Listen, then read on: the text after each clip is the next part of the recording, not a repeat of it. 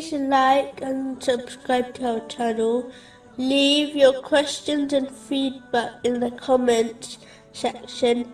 Enjoy the video. The company one keeps in this world is very important. The Holy Quran describes how on Judgment Day, some will be biting their hands in regret over their evil companions. Chapter 25, verses 27 and 28. وَيَوْمَ يَعَضُّ الظَّالِمُ عَلَى يَدَيْهِ يَقُولُ يَا لَيْتَنِي اتَّخَذْتُ مَعَ الرَّسُولِ سَبِيلًا. And the day the wrongdoer will bite on his hands in regret, he will say, "Oh, I wish I had taken with the messenger a way. يَا وَيْلَتَى لَيْتَنِي لَمْ أَتَّخِذْ فُلَانًا خَلِيلًا. Oh, woe to me, I wish I had not taken that one as a friend." These people chose to follow their misguided friends in the world, which will result in a great regret on the day of judgment. One's company will always affect them in both worlds. It is important to keep the company of those who possess and act on their knowledge. Those who possess no knowledge are unaware of the severity of the sins they commit, such as backbiting.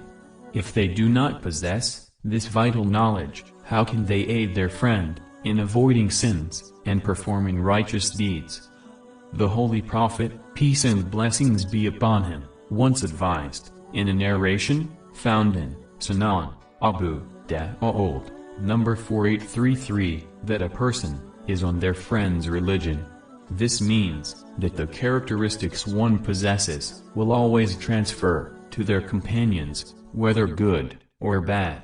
In this world, Allah, the Exalted, has given one the opportunity to reassess their friends and relationships, but on Judgment Day, there will not have this opportunity.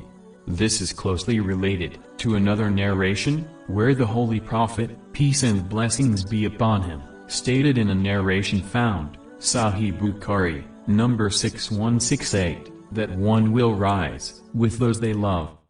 If one dedicates their time and efforts to misguided friends and relations, then that is where their love lies, and therefore, who they will rise with on the day of judgment.